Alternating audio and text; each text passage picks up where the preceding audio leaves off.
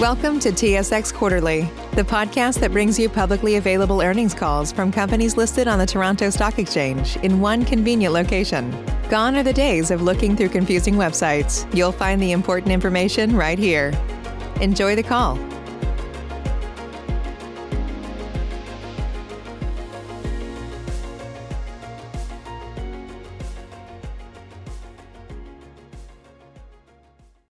Ladies and gentlemen, thank you for standing by, and welcome to the Intact Financial Corporation Third Quarter 2020 Results Call.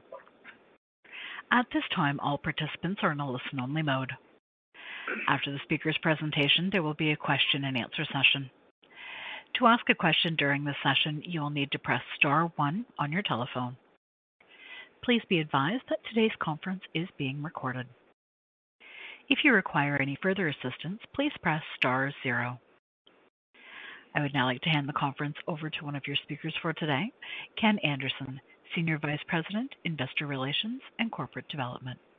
Please go ahead, Mr. Anderson. Thank you, Carl. Good morning, everyone, and thank you for joining the call today. A link to our live webcast and published information for this call is posted on our website at intactfc.com under the Investors tab. As usual, before we start, please refer to slide 2 for cautionary language regarding the use of forward-looking statements, which form part of this morning's remarks, and slide 3 for a note on the use of non-IFRS financial measures and important notes on adjustments, terms, and definitions used in this presentation.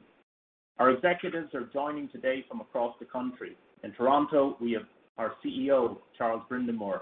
In Montreal are Louis Marcotte, CFO, Isabelle Girard, SVP of Personal Lines, and Patrick Barbeau, SVP of Claims. And joining from Calgary is Darren Godfrey, SVP of Commercial Lines. We'll begin with prepared remarks followed by the Q&A.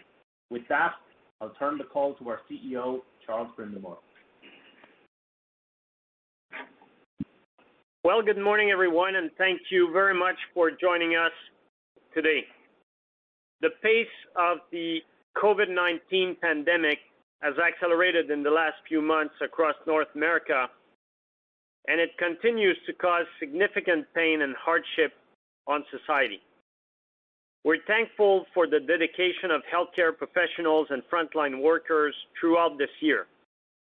Businesses have an increasingly important role to play in protecting and supporting their communities through this crisis, especially if the second wave is more dramatic. We entered the crisis in a position of strength, which has enabled us to support our customers while protecting employees.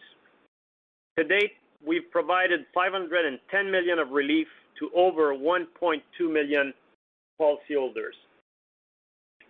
In response to the changing environment, our relief measures are evolving towards rate strategies based on our customers' changing risk profiles and needs, accelerated deployment of our UBI offering to deliver savings to customers for safe driving habits and lower kilometers driven, innovative product enhancements in personal property to support work from home, and continued support for the most vulnerable small businesses through our ongoing policy and rate adjustments, as well as a recently announced $50 million relief program to support approximately 100,000 customers in the small business area. It is our strong performance over the years that has enabled us to provide substantial relief to our customers. Now let's turn to results. Yesterday evening, we announced third quarter net operating income of $2.78 per share, an increase of 46% over Q3 2019. This led to an operating ROE of 17%. Our resilient operations, along with the tailwinds from our action plans over the years and benign weather, delivered a strong results. Top-line growth was a healthy 8% in the quarter, with Canada growing at 9% and the U.S. at 3%. The overall combined ratio was strong at 87.1%, with solid underwriting performance across personal lines and commercial lines. There were no direct COVID-19 provisions recorded in the quarter, as we again have seen no evidence to warrant a change to our initial Q1 provision. In Canada, the combined ratio of 86 was strong, driven by underlying performance and a low level of CATs, while U.S. commercial lines delivered a solid seasonal 94.5%. Let's now look at our results by line of business, starting with Canada. In personal auto, growth was strong at 8% as our relief measures have improved our competitive positioning, leading to high retention and robust new business. The combined ratio was solid at 84.9%, with the underlying loss ratio improving 9 points. The underlying improvement is driven by our profitability actions, changing mix, benign weather, and reduced driving activity. Driving activity itself has increased since last quarter and has stabilized slightly below pre-crisis levels. Overall, the fundamentals in personal auto are solid, and I expect this business to operate in the low end of the mid-90s range next year. Looking at the industry, rate momentum has been impacted by the crisis. However, with an industry combined ratio over 100% at Q2, we expect corrective measures to resume as claims frequency returns to historical level later. In personal property, premiums grew a strong 10%, driven by market conditions, unit growth, and the GCNA acquisition. The combined ratio at 83.7% was driven by our profitability actions over time and benign weather conditions. Over the last decade, we've more than doubled the size of this business while better protecting Canadians from the risk of climate change. At the same time, we've transformed our offering, advanced our pricing and risk selection, and moved deeper into the supply chain. Personal property performance is in the right zone, and I'm confident this will continue. In commercial lines, premium grew 11%, reflecting the GCNA acquisition. Growth has decelerated as this segment is exposed to the economic slowdown. I know that SMEs in certain sectors are severely impacted by the crisis and the economic slowdown. We're here to support our small business customers through this difficult time, and our relief measures are ongoing and evolving. The 89.4% combined ratio in commercial lines reflected strong underlying performance and a low level of catastrophes. I expect this business to operate in the low 90s next year. While the hard market industry conditions in commercial P&C have returned, we continue to temper our rate increases for the most vulnerable small business customers. In commercial auto, the hard market conditions remain tempered by the crisis. Moving to our U.S. commercial segment, premiums grew 3%, with the GCN acquisition adding 5 points. Lower volumes and lines impacted by the crisis, such as ride-sharing and entertainment, offset the strong organic growth in other lines. The underlying loss ratio improved 0.8 points, driven by our ongoing profitability actions. The combined ratio at 94.5%, including 3 points of seasonality, was solid. This segment is positioned to hit our sustainable low 90s objective. The U.S. commercial market is hardening, and we expect it to continue. On the strategic front, our teams haven't missed a beat advancing our long-term roadmap. Expanding our leadership position in Canada is front and center, and we've made significant progress. First, our customer experience is second to none. We reached a significant milestone in Belair Direct, with 3 out of 4 customers digitally engaged with us. Our mobile apps continue to lead across Canada, with the Belair Direct and Intact Insurance taking the 2 top spots in the App Store in the insurance category. And as economies have reopened, our digital engagement across our claims, apps, and UBI have all remained at record levels. Second, BrokerLink recently surpassed $2 billion of premiums as it continues to grow organically and through acquisitions. The growth story isn't done, as we've set a new premium target of $3 billion for BrokerLink. And finally, the integration of GCNA is progressing really well. We're on pace to meet our financial objective on this transaction. Building a leading specialty lines player is another one of our main strategic pillars, and our execution is continuing. In September, we acquired International Bond and Marine, a leader in the U.S. customs bond market. This tuck-in was in line with our strategy of finding opportunities where we can leverage our manufacturing capacity, gain deep expertise in specialty markets, and capture an ongoing growing stream of distribution earnings. In October, we brought together our Canadian and U.S. specialty platforms under a single brand, Intact Insurance Specialty Solutions. This is an important step as we build a world-class specialty platform. There's significant growth potential in this business through organic and inorganic opportunities as we drive towards our objective of $6 billion of premiums running in the low 90s. Finally, we've reinforced our commitment to be a best employer and support our employees through this difficult time. We've ramped up training and awareness around mental health issues, enhanced our diversity and inclusion strategy, and invested more in learning and development. These initiatives have helped drive an all-time high employee engagement across our organization as measured in September. As well, for 2020, we're recognized again as a best employer in both Canada and the U.S. Our outperformance mindset is what sets us apart from our competitors. It drives us to deliver our promise to customers, to support our communities, to transform our competitive advantages, and to build a world-class insurer. In conclusion, we've made significant progress on our strategy while delivering strong results. We ended the quarter with a robust capital margin, ready to manage potential shocks and invest in strategic opportunities that will come.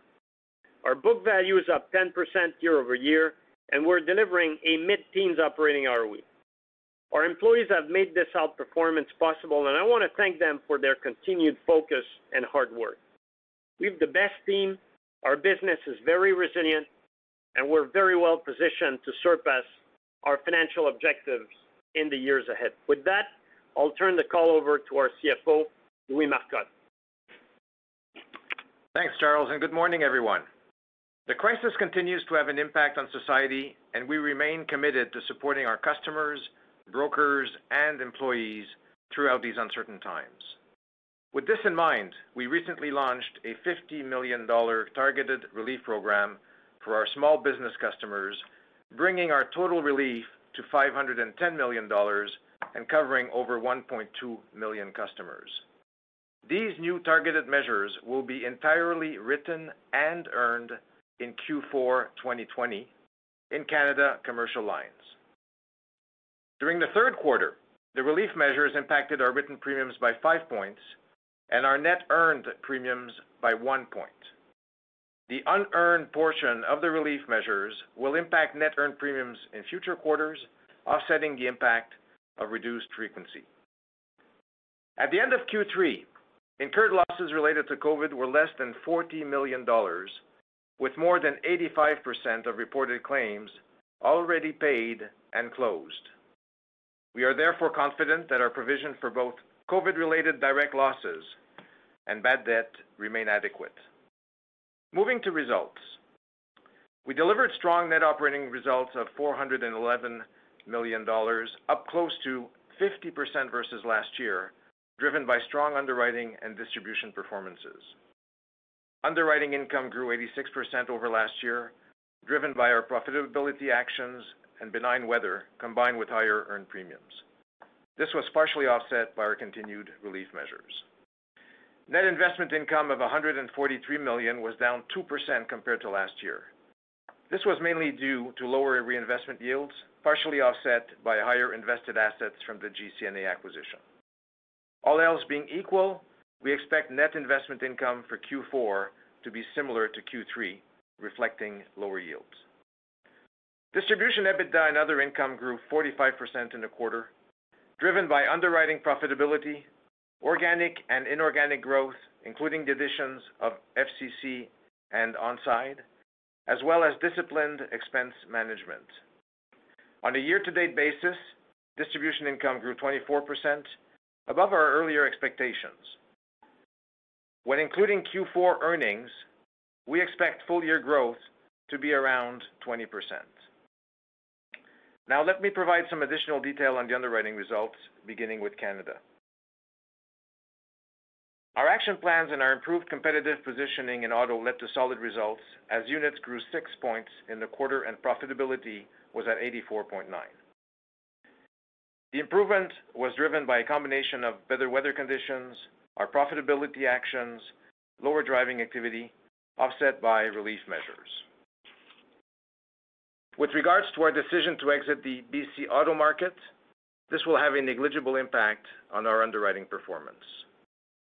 In personal property, organic growth was largely fueled by unit growth and a high retention ratio.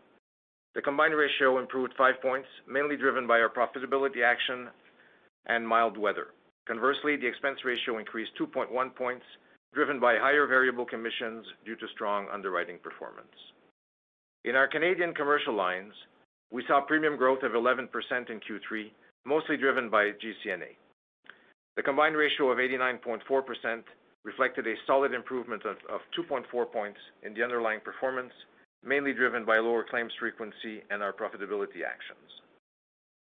The Canadian expense ratio of 29.8% for the quarter increased 2 points from last year. This was mainly driven by higher variable commissions due to continued improvements in our underwriting performance. We expect the full-year expense ratio to be in line with our year-to-date figures. Turning to U.S. commercial. Keep in mind when looking at our Q3 results in the U.S. that there are 3 or 4 points of unfavorable seasonality.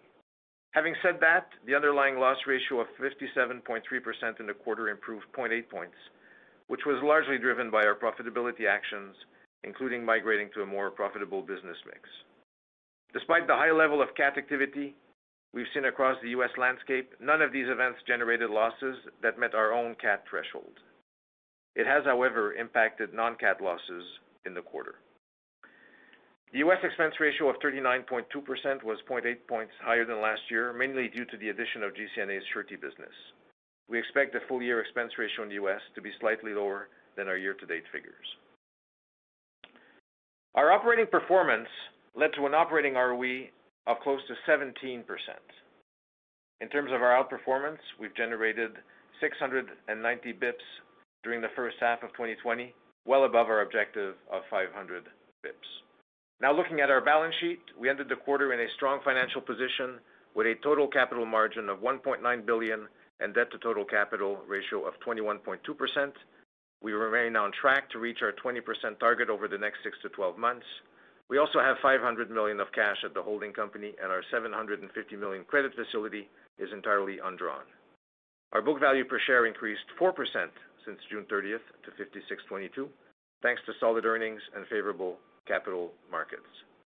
Before concluding, I'd like to draw your attention to the risk of an impairment loss of $96 million pre-tax in Q4 related to the equities that have not yet rebounded from the pre-crisis levels.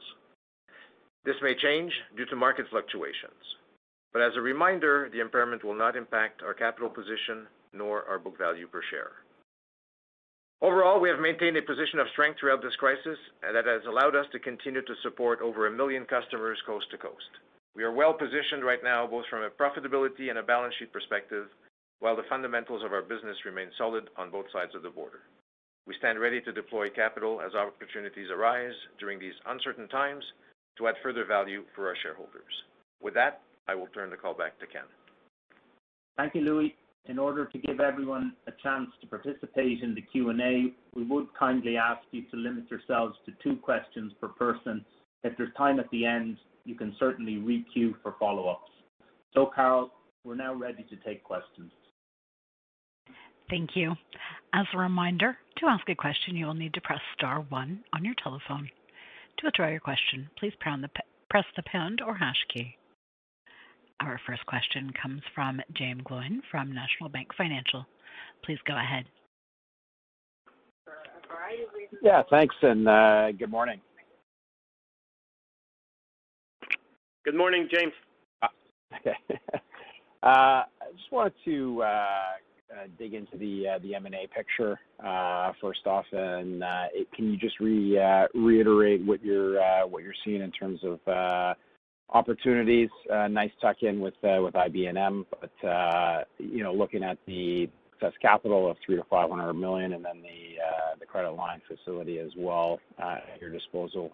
How is that part of the picture evolving? Well, thanks for your question, James. Yeah, the acquisition in the U.S. that you just pointed to, IB&M, is very consistent with the strategy we've laid out to build a distribution footprint in the U.S. to really help scale up some of our operations, in this case, our surety operation, expand our reach, and at the same time build our distribution earnings stream, which, as you've seen, is very healthy and growing. Now, your question is bigger than that, James, I recognize, and our thesis is very much intact.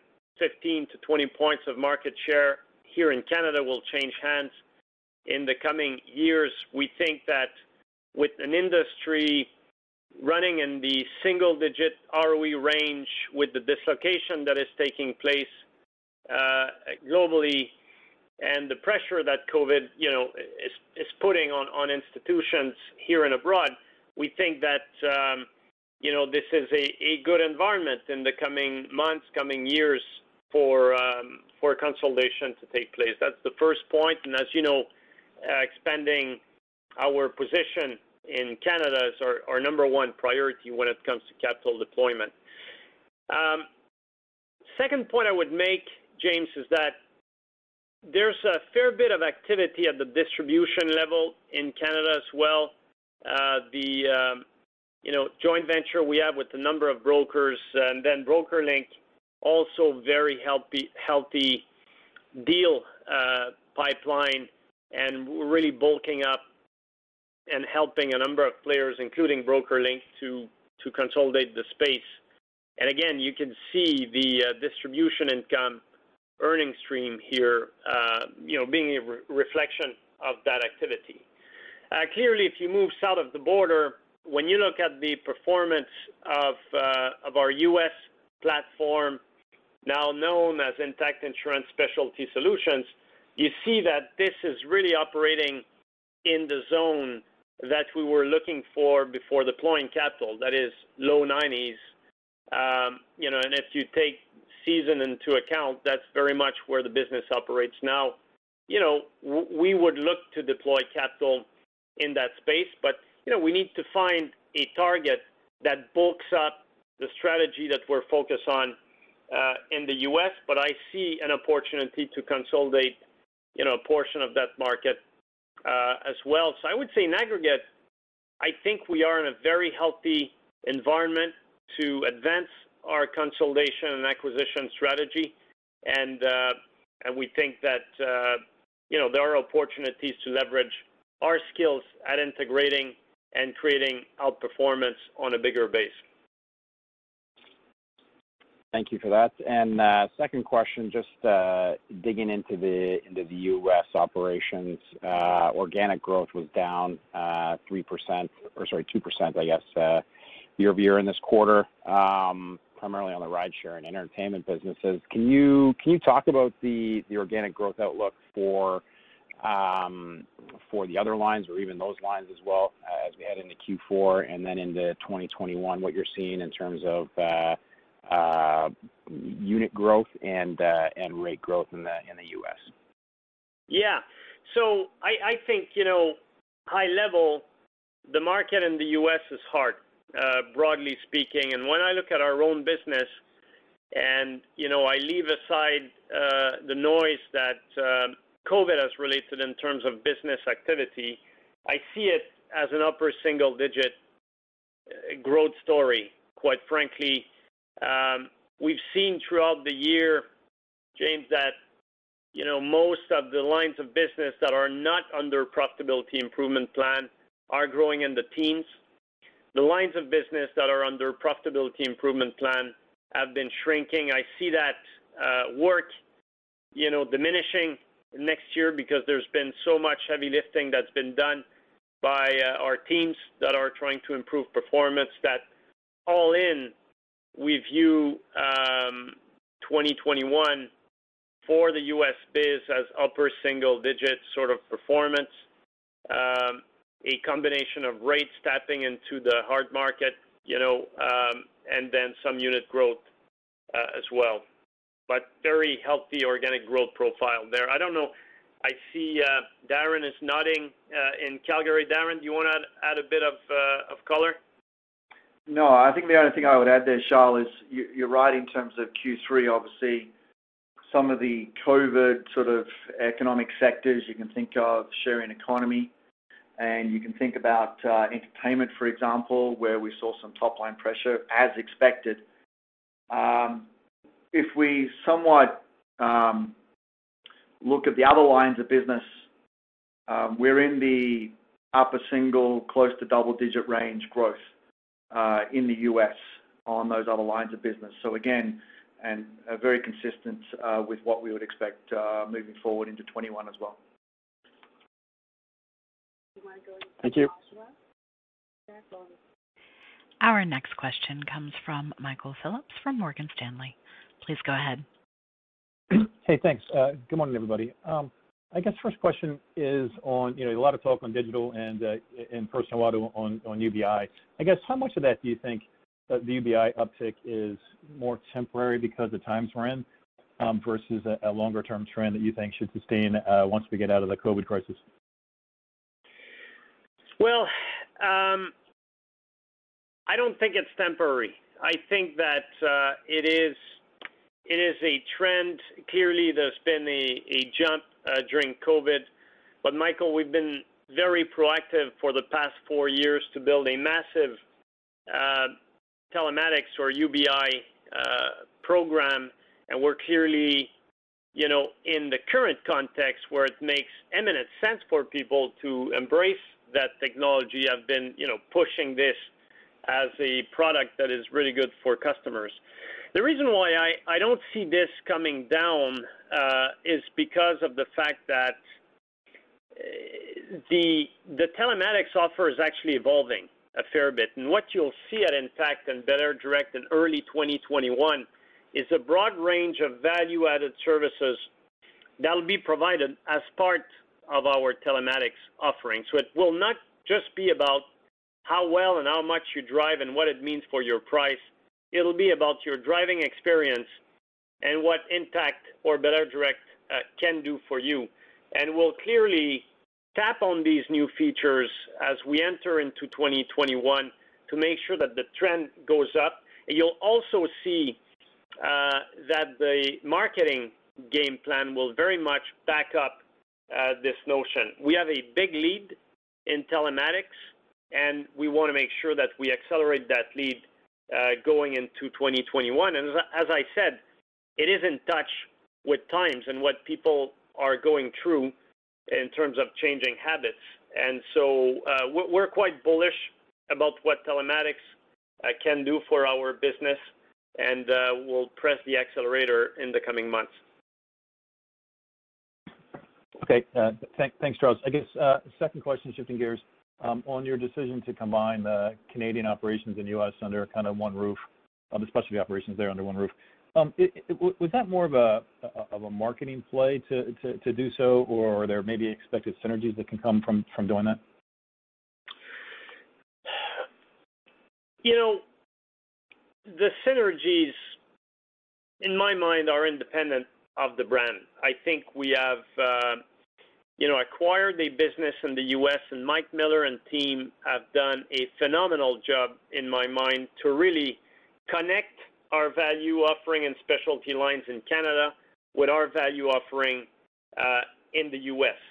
And I think we've also established very strong cross-border capabilities, and in a number of segments like entertainment, marine, surety, etc., we truly have a North American offering. So it just makes sense at this stage to operate under one brand and a brand that is distinct for specialty lines as we embark on the second leg of our growth in specialty lines, where we see a ton of opportunities, in that segment, broadly speaking. So it was more, people asked me when we did the acquisition, how about the brand? And I said, brand is day two. Well, this is day two.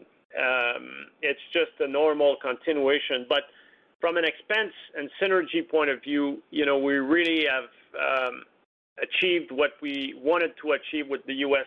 platform. And I don't know, Louis, if you want to add some color on that point. The branding exercise was not done with a major expense plane in mind. No, I would agree with you, Charles, here. Most of the synergies were extracted early on. I would say maybe there's still a bit more to be done on the claim side, internalization and process, but and that you're seeing flow through quarterly as we improve the results. But the pure synergies were achieved, I will say, probably in the first 18, 24 months of the transaction. Okay, thank you guys. Congrats on the quarter and all the best going forward. Appreciate it. Thank you. Our next question comes from Jeff Kwan from RBC Capital Markets. Please go ahead. Hi, good morning. Morning, Jeff. I had a question on personal auto pricing. Just wondering where you see yourselves versus peers. Do you think there is still more room that they need to catch up to you on pricing? Just trying to understand is if we see further rate increases from them, that could help your policies in force growth and DPW growth. Yeah. Jeff, this is sort of the question of the moment, quite frankly, because the team, and I were surprised by the strength of our growth in Q3.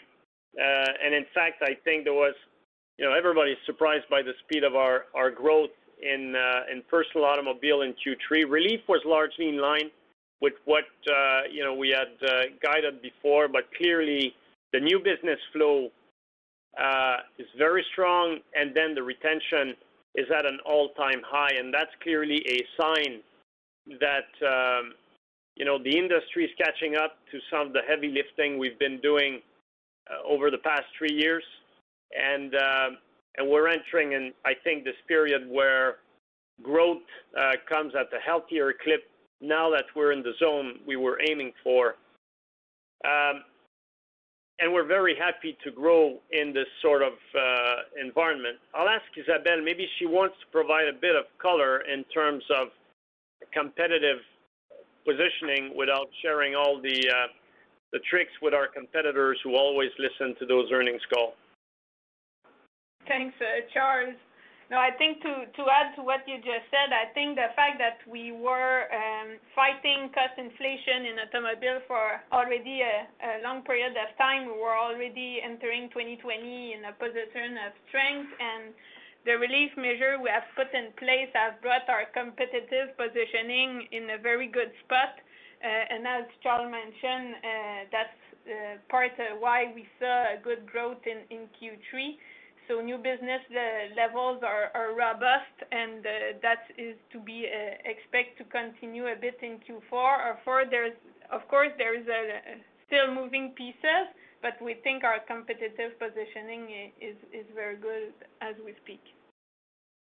Yeah, okay, I think one of the nuance that Isabelle has just made, Jeff, is that we launched a big relief effort in late March. Now we stepped up the relief effort in automobile, and it was needs-based and risk-based. And I think what we've done in the second part of the summer is basically reflected a portion of the relief that we want to provide customers in our rate position, and it's clearly the response is very strong, so we're quite pleased with that.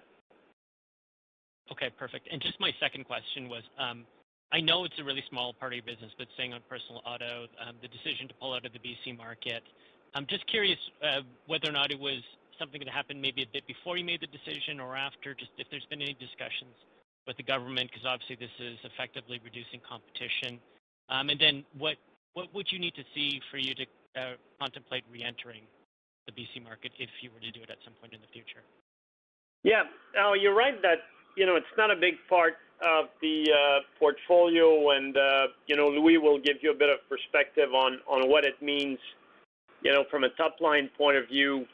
But look, Jeff, I mean, we've been at it for 20 plus years, and as you know, you're trying to compete on a small part of the marketplace against a monopoly who subsidizes one part with the other, made it very difficult.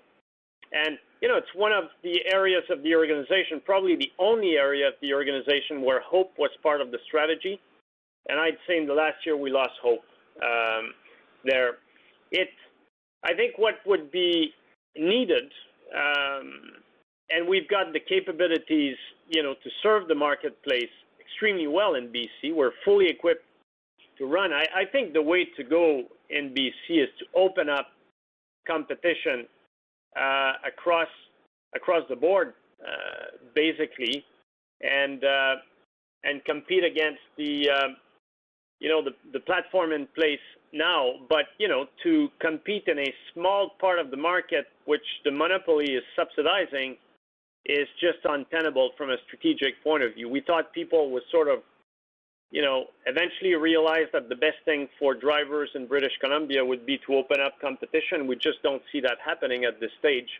And we've got so many growth opportunities now on the platform that we've decided to redirect our efforts where, private markets operate effectively and where we can give customers the best deal we can. Okay, thank you. Our next question comes from John Aiken from Barclays. Please go ahead. Good morning, Louis. I appreciate all the guidance that you gave us for the fourth quarter. Just wanted to talk about the distribution EBITDA for a moment. Can you remind me about the seasonality expected in Q4, given the expected drop off in the fourth quarter from the third quarter, based on your 20% growth target? So I guess historically it's probably in the 24, 25% or quarter of the earnings in the fourth quarter. So that would be historical. Having said that, it fluctuates a bit based on when the brokers will record some CPC, and so we have to be careful with the variations. And the guidance I provided earlier was really meant to say there's 46% growth in Q3. Let's not carry this over into Q4, because that's not how it's going to work. So this is what we're trying to sort of clarify in giving the overall year guidance, if you want. So I'd be careful. Normally, I would say you'd expect to have a light Q1, a heavy Q2, and then the other half of earnings spread between Q3 and Q4. But it does vary a bit, and I want it to be specific enough so that you have the right idea of what Q4 will look like in terms of what we expect. Fantastic, thank you. And then in terms of the personal auto claims ratio, obviously we saw a step back in the quarter because of the number of kilometers driven. But are we seeing the increase in the claims ratio? Is that actually commensurate with the amount of kilometers driven, of course, X the impact of cats? Isabelle, maybe you want to, I think in the context of Canada, it's always better to compare quarter 1 year from the next, because there are seasonal patterns here. And Isabelle, why don't you explain high level the underlying improvement in personal auto and how it largely breaks down, and then we'll give you a perspective on what driving has shown throughout the summer right until today. Isabelle? Yeah, sure. So in terms of looking at the improvement in the underlying loss ratio in Q3 versus the same period last year, we're seeing about 9 points of improvement, and we estimate that 3/4 of this improvement is coming from our actions, so mainly rate action, risk selection actions, and claims actions we have taken in the past. So, and that the remaining quarter would be explained by the benign cost environment that we're in due to the pandemic, net of the relief we gave and the different mix of claims. So that's what we see in our improvement versus last year's. In terms of driving, what I can say is that since April, as we said last quarter, driving is returning progressively since then and at an increasing pace. That varies, I would say, a bit by province as governments were either reopening the economies or adding new restrictions at a different point in time. But since the summer, we're still seeing the driving level increasing. I would say that as we speak today, we're still below normal levels in terms of driving. And in terms of frequency, as the driving was increasing, we saw the frequency also increasing at the same time. And since the end of the summer, frequency has stabilized as well below normal levels. So that's what we see today. But driving is now, sitting here within 10% of what it's been historically, basically. Yes. Severity is up a bit, but driving is roughly within 10% now, fluctuating across the land. Thank you. I'll requeue. Thanks. Our next question comes from Brian Meredith from UBS. Please go ahead. Yeah, thanks. Charles, I'm just curious. You've talked about it just a little bit, but I was a little surprised at the outlook with respect to personal auto direct premium written growth for the fourth quarter, of just kind of mid to high single digits. I would have thought without any premium relief coming through, it could be double digits. Maybe a little color around that? Yeah. Isabelle, do you want to provide a bit of perspective there? Yeah, sure.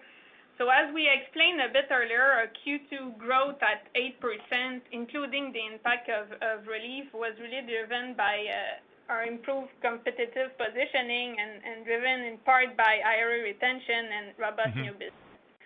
So that's why, as we are sitting here today, our best guidance for our Q4 growth would be mid to high single digits for Q4, knowing that we have we've moved from our relief program to rate strategies, and as I said, I expect that us and other players may continue to move as well. So that's why our guidance is aligned with the growth we saw in Q3. Gotcha. So competition has picked up, is I guess what you're saying. But I guess competition is reacting to inflation as we do. Gotcha. And then, Charles, I'm just curious, your guidance with respect to the personal auto combined ratio next year, kind of the low end of the mid to low, 90s as you're talking about. Is that contemplating some normalcy in the claims frequency environment? No, I think that we're expecting that we'll be a bit in a lull in 2021 from a driving and frequency point of view, and we do expect it return to normal driving levels. That is bridging the small gap we're seeing now by year end. And to a certain extent, it is reflected in our temporary price position, which we're equipped to reverse should driving return back to normal. But when I look at the overall cost environment at the moment and some of the work that we've been doing, which is flowing through our performance in mix and quality of portfolio, we think we'll be at the low end of the mid-90s sort of range, for the foreseeable future. Great. Thank you.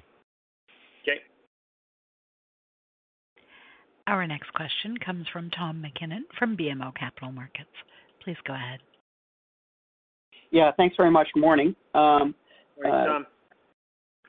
I've heard retention mentioned more on this call than normal, and I get the impression that some of the premium relief measures are helping with retention. If you can clarify that, is that strictly in personal auto?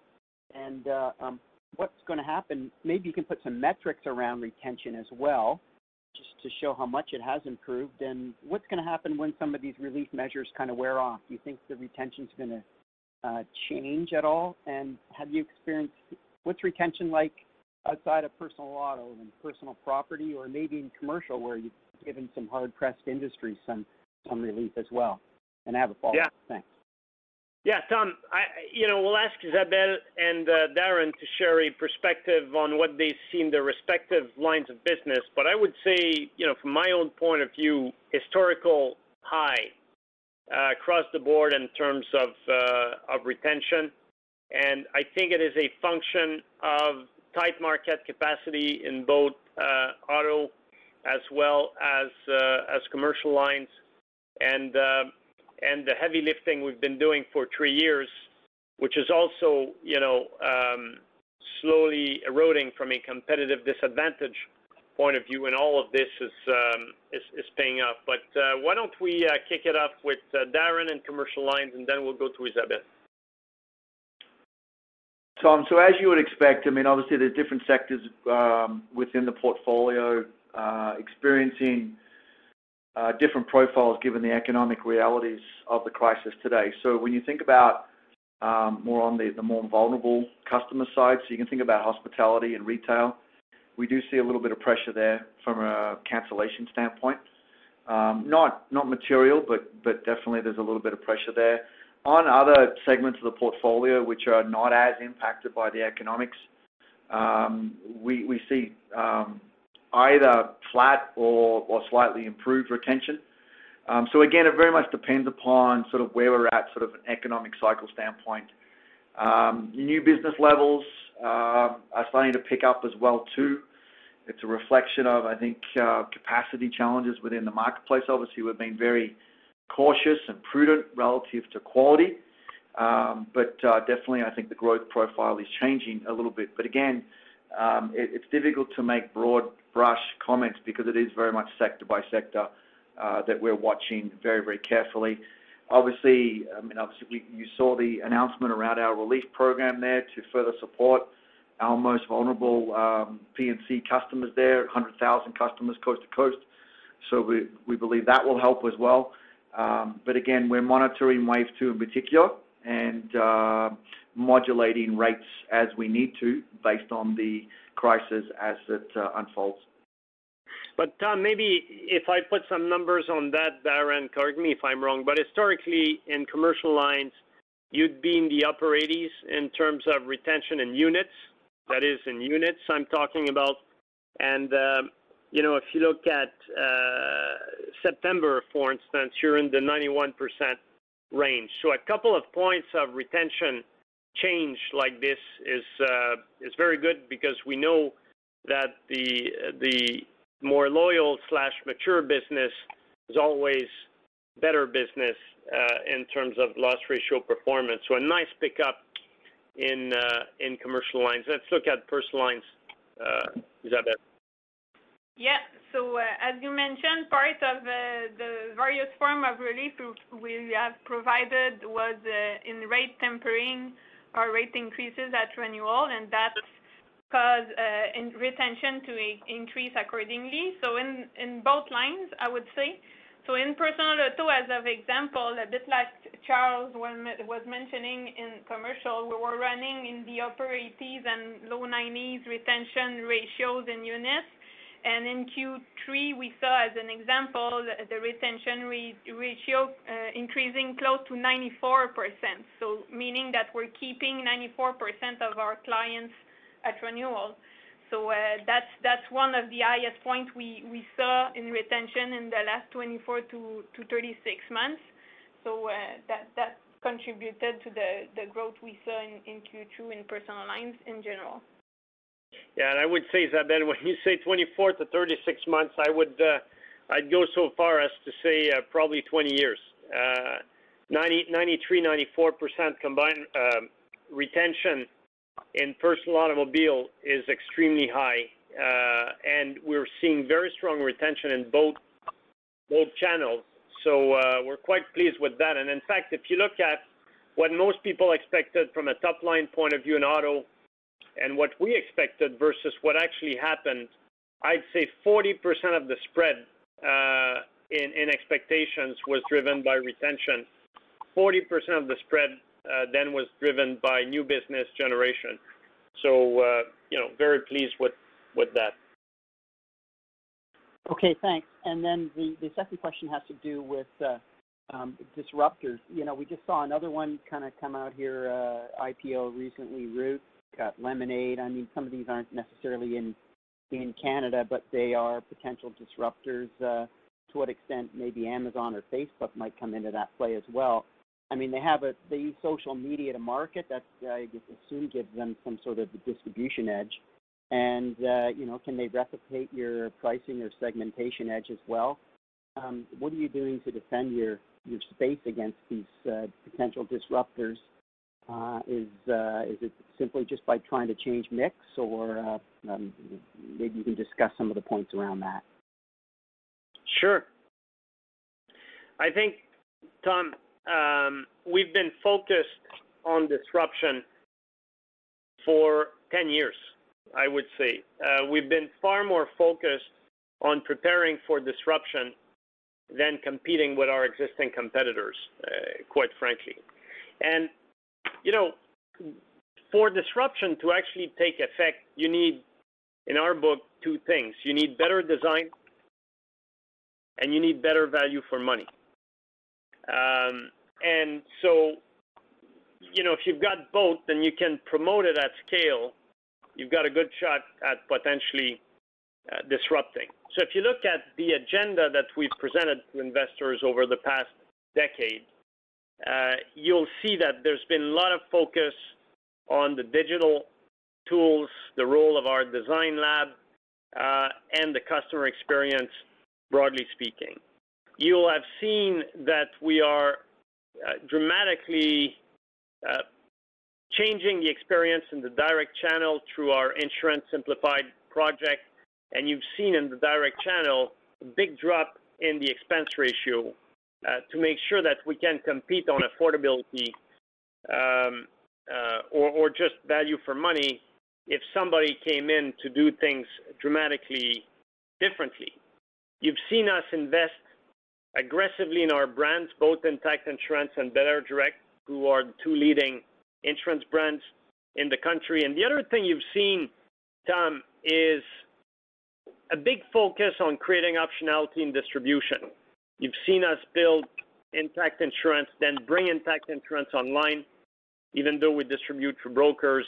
You've seen the build-up of belairdirect. Then you've seen us build a massive personalized distribution platform with multi-options, which also provides a ton of optionality. So that is on the sales, distribution, and customer relationship side of things. The other edge that is very significant is the product we actually deliver, and by that I mean claims. Our perspective when it comes to disruption, that the work we're doing to get our customers back on track in the physical world is quite differentiating. And so it is differentiating from a cost point of view, and it is differentiating from an experience point of view. So the whole insourcing of the supply chain process and taking in charge the experiences, we see a differentiator with often how people see the claims process as a financial transaction. We don't see the claims process as a financial transaction. We see the claims process as getting our customers back on track, and we've built quite a force there. The last point I would make, Tom, is the importance of data in the disruptive process. And as you know, you could say we're a data shop. We've been harvesting our own structured data sets for decades. We're tapping into unstructured data sets. We're tapping into external data sets.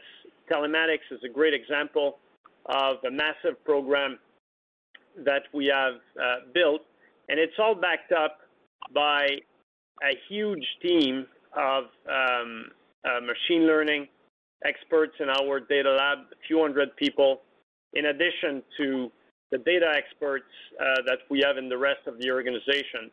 And so, when you stack all that together, I would say, we're paranoid. Of course, that's our makeup, but we're quite equipped to face distribution. And the last point I would make in terms of optionality is you've seen in the past 3-4 years a lot of emphasis on commercial lines, specialty lines, and opening up a big pipeline of growth in that segment to make sure that should there be growth pressure in personal lines, in part because of disruption or change in how people move, we've got big pipelines of growth outside as well. I don't think there's a dependency on that, but our strategy is one of plenty of optionality. Okay, thanks so much for the color. Pleasure. Our next question comes from Mario Mendonca from TD Securities. Please go ahead. Morning, everyone. First I want to clarify some guidance you've already offered. I think you said that you'd expect mid to high single-digit growth in direct written premium personal auto in Q4. Did I hear that correctly? Yes, you did. Yeah. Thank you. And can you offer anything about 2021? Because presumably the premium relief will continue throughout, would I be correct in saying the entire year, or at least the first half of the year? Yeah, I think that's fair, Mario. I'd be inclined to think about 2021 in the mid single-digit range. The thing you need to keep in mind is that the exit of BC will be, I think, 1.5 points. Louis, can you confirm? 1.6 right. or something? Yeah. So, look, Mario, we've been surprised by the pickup, so to speak, in the last 2-3 months.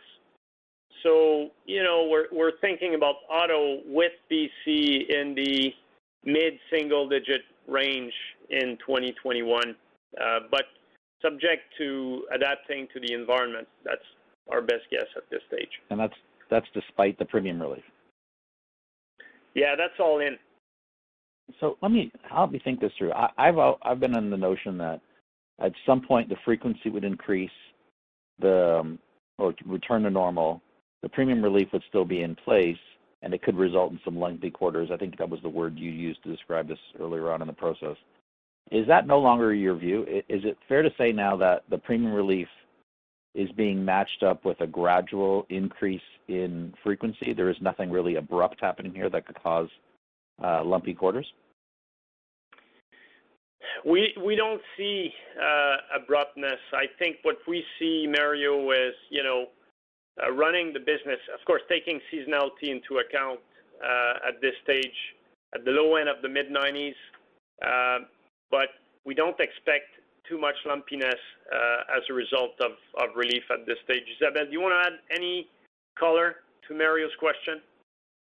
No, I think you're right, Charles. The only color I would have is that we also have increased momentum going on. So even if we have relief that will be earned throughout Q4 in 2021, we'll still have earned increased momentum on top of the benign cost environment we are operating in. So I think that's why we're believing that we'll be able to operate at the lower end of the mid-90 range in personal auto. Yeah, keep in mind, Mario, there was a lot of heavy lifting done pre-COVID here that is still earning through the system. Okay, thank you. Okay. Our next question comes from Paul Holden from CIBC. Please go ahead. Thank you. So first question I want to ask is regarding the distribution EBITDA. So the guidance for the year is helpful. I'm wondering if you can help us with those contingent commissions, how much has that added to growth in 2020? And what I'm really trying to get to here is for 2021, the growth is likely going to be a little bit below normal because of that, and that's what I'm really trying to solve for. So anything you can help with on contingent commissions or otherwise would be appreciated. Yeah, I think profit sharing indeed. But Louis, why don't you unpack that for Paul? Sure, Paul. So let's unpack year to date. As one example here, we're around 23-24% growth. About 10% is our existing broker plant, what we would consider organic growth, and that would include the impact of CPC. Then you have about 5 points, which is the result of M&A, so the inorganic impact on BrokerLink and our other brokers. And then the remainder would be the impact of adding Onside and FCC. So that's roughly the three main components that we expect. Going into next year, the pace will slow, but it's still expected to be a fairly healthy growth pace. And the sharing here, of course, Onside and FCC will become organic, I would say, here. The M&A impact is probably similar to what we've had year to date, so mid-single digit area. And then we do expect a higher contribution from Onside and FCC next year that will juice up a bit the growth, and that's simply accelerating the earnings, mostly at the Onside side into 2021. So I would say next year, an expectation probably slightly above 10%, and split between organic, a bit of an M&A, and then top up with the Onside and FCC. Perfect. That's very helpful. Second question is related to net investment income, obviously seeing some pressure on refinancing rates. I guess the question is, are there any shifts that are taking place in the investment portfolio to offset that reinvestment pressure, either actions taken to date or things you're contemplating over the next 12 months? I don't expect major shifts in the portfolio. These are, I will say, tweaks here and there. In the portfolio, we're very cautious, as you know, and there is, some pressure clearly. Going one way, we're seeing a bit of erosion. On the other side, growth in assets. So to some extent, they offset each other and help us sort of alleviate the pressure here. But you would not expect us to take, you should not expect us to take massive moves here in terms of our asset mix or investment style to chase higher yields. We do on the margin, but it's not huge changes, and it doesn't move the risk envelope very much. Got it. No, on the contrary, I would say that we've taken, a cautious position on the asset side of the house early in the crisis to be able to defend against volatility, but also to make sure that, at all points in this crisis, we would be in a position to take advantage of opportunities. So reaching for yield and extending the risk envelope has not been one bit our approach to date. Thank you for that. Our next question comes from Doug Young from Desjardins Capital Markets. Please go ahead. I get to say good afternoon. Two questions here. And Charles, I know I've asked you this in the past, and it comes and goes, but given what I've read in the Globe and Mail, and I know that's not the best maybe place to always go to, but are you at all worried in Canada about the commercial market becoming regulated? And has there been any discussion around this with the government or with the regulator? Thanks, Doug. Look, I think the commercial lines market. No, I'm not worried that it becomes regulated from a pricing and product point of view. I think that, and the reason why, I'm not overly worried about that is the fact that, coming into this crisis, the market was tight, meaning that the industry ROE was single digit,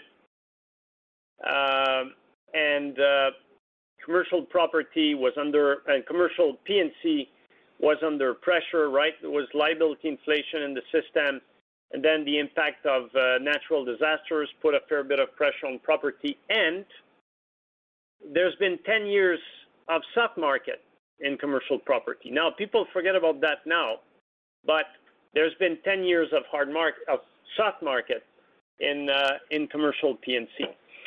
Then COVID happens, and the investment income potential comes down.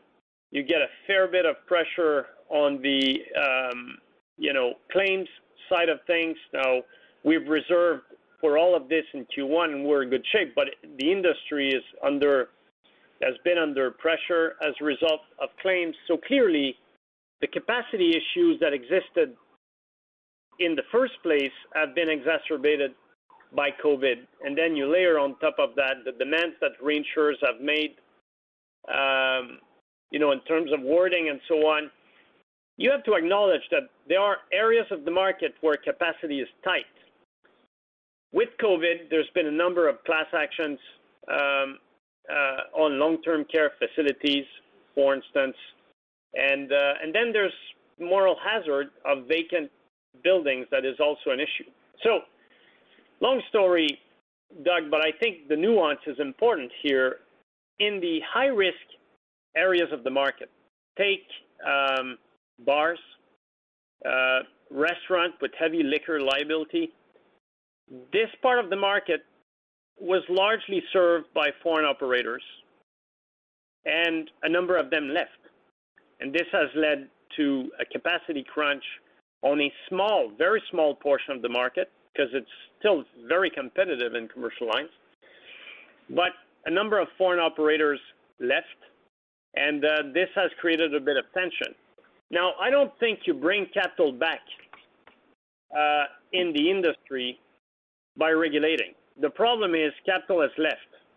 Not people are doing extremely well in commercial lines. And I think that people understand this dynamic. That being said, solutions need to be found. So we're leading a solution with the industry to insure uninsurable risk, and there's a number of mechanisms that are being put in place to address the issue here, but I don't think regulation will solve the problem. It's not that people are overcharging, it's because capital has left the system. And I don't think scaring insurers is the way to bring back capital in the system. And that's my sort of analysis of the situation. We've been providing a ton of relief in commercial lines. We're growing our commercial lines platform. We've frozen rates for vulnerable customers. We've just announced a $50 million relief program, in that space, and quite frankly, the large leaders in the marketplace are stepping up at the moment. The issue is a number of foreign operators in the high-risk space have left.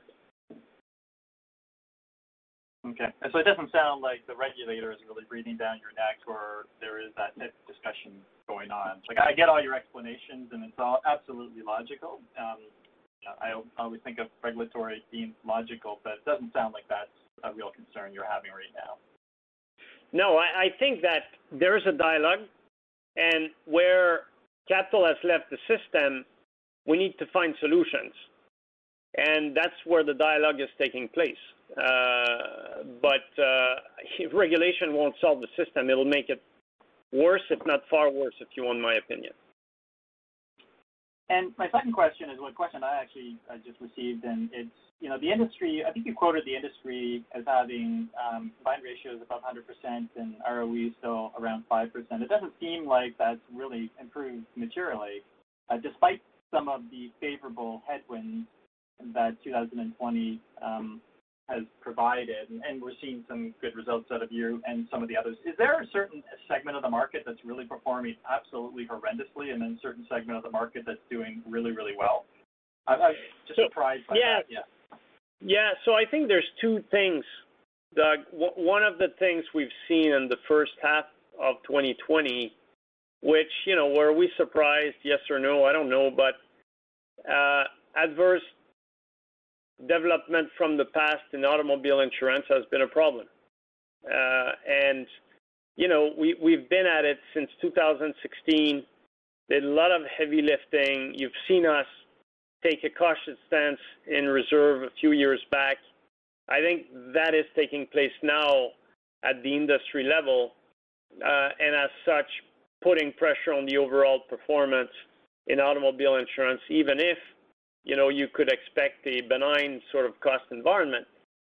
Commercial lines performance overall, first half of 2020 has been very bad at the industry level. So, depending on the province in which you operate, you see, 105, 110-ish type performance in commercial lines. And that's why, my view is you've got a capacity issue, clearly an opportunity for us. And but that is the nature of the market, and hence the industry's result. I expect things will get better this year, but there's a fair bit of digestion to do in this industry to return to historical levels of performance from an ROE point of view, and that's why our view, Doug, has been, when we were asked before the crisis, how long will the hard market last? Darren had done a very good analysis last year to say we think it'll be 24 months. And, this has been put on pause to a certain extent, depending on the line of business, but there's a lot of work left to do to improve the performance and the attractiveness of this industry for, say, average players. Gladly, we've done that early on, and now I think the top line is benefiting, and the bottom line is doing well, and that's how we operate as a firm. We've shown that in the past, and trying to win in this environment. This concludes the Q&A portion of our call, and I would like to turn it back to Ken Anderson for final comments. Well, thanks everyone for joining us today. Following the call, a telephone replay will be available for 1 week, and the webcast will be archived on our website for 1 year. A transcript will also be available on our website in the Financial Reports and Filings archive. In closing, our fourth quarter 2020 results are scheduled to be released after market close on Tuesday, February 9th. Thank you again, and this concludes the call for today. Ladies and gentlemen, this does indeed conclude today's conference. Thank you once more for participating. You may now disconnect.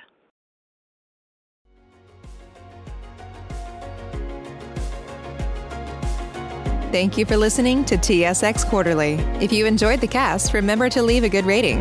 And remember, for any additional inquiries, please consult the company's investor relations section on their website. See you next time.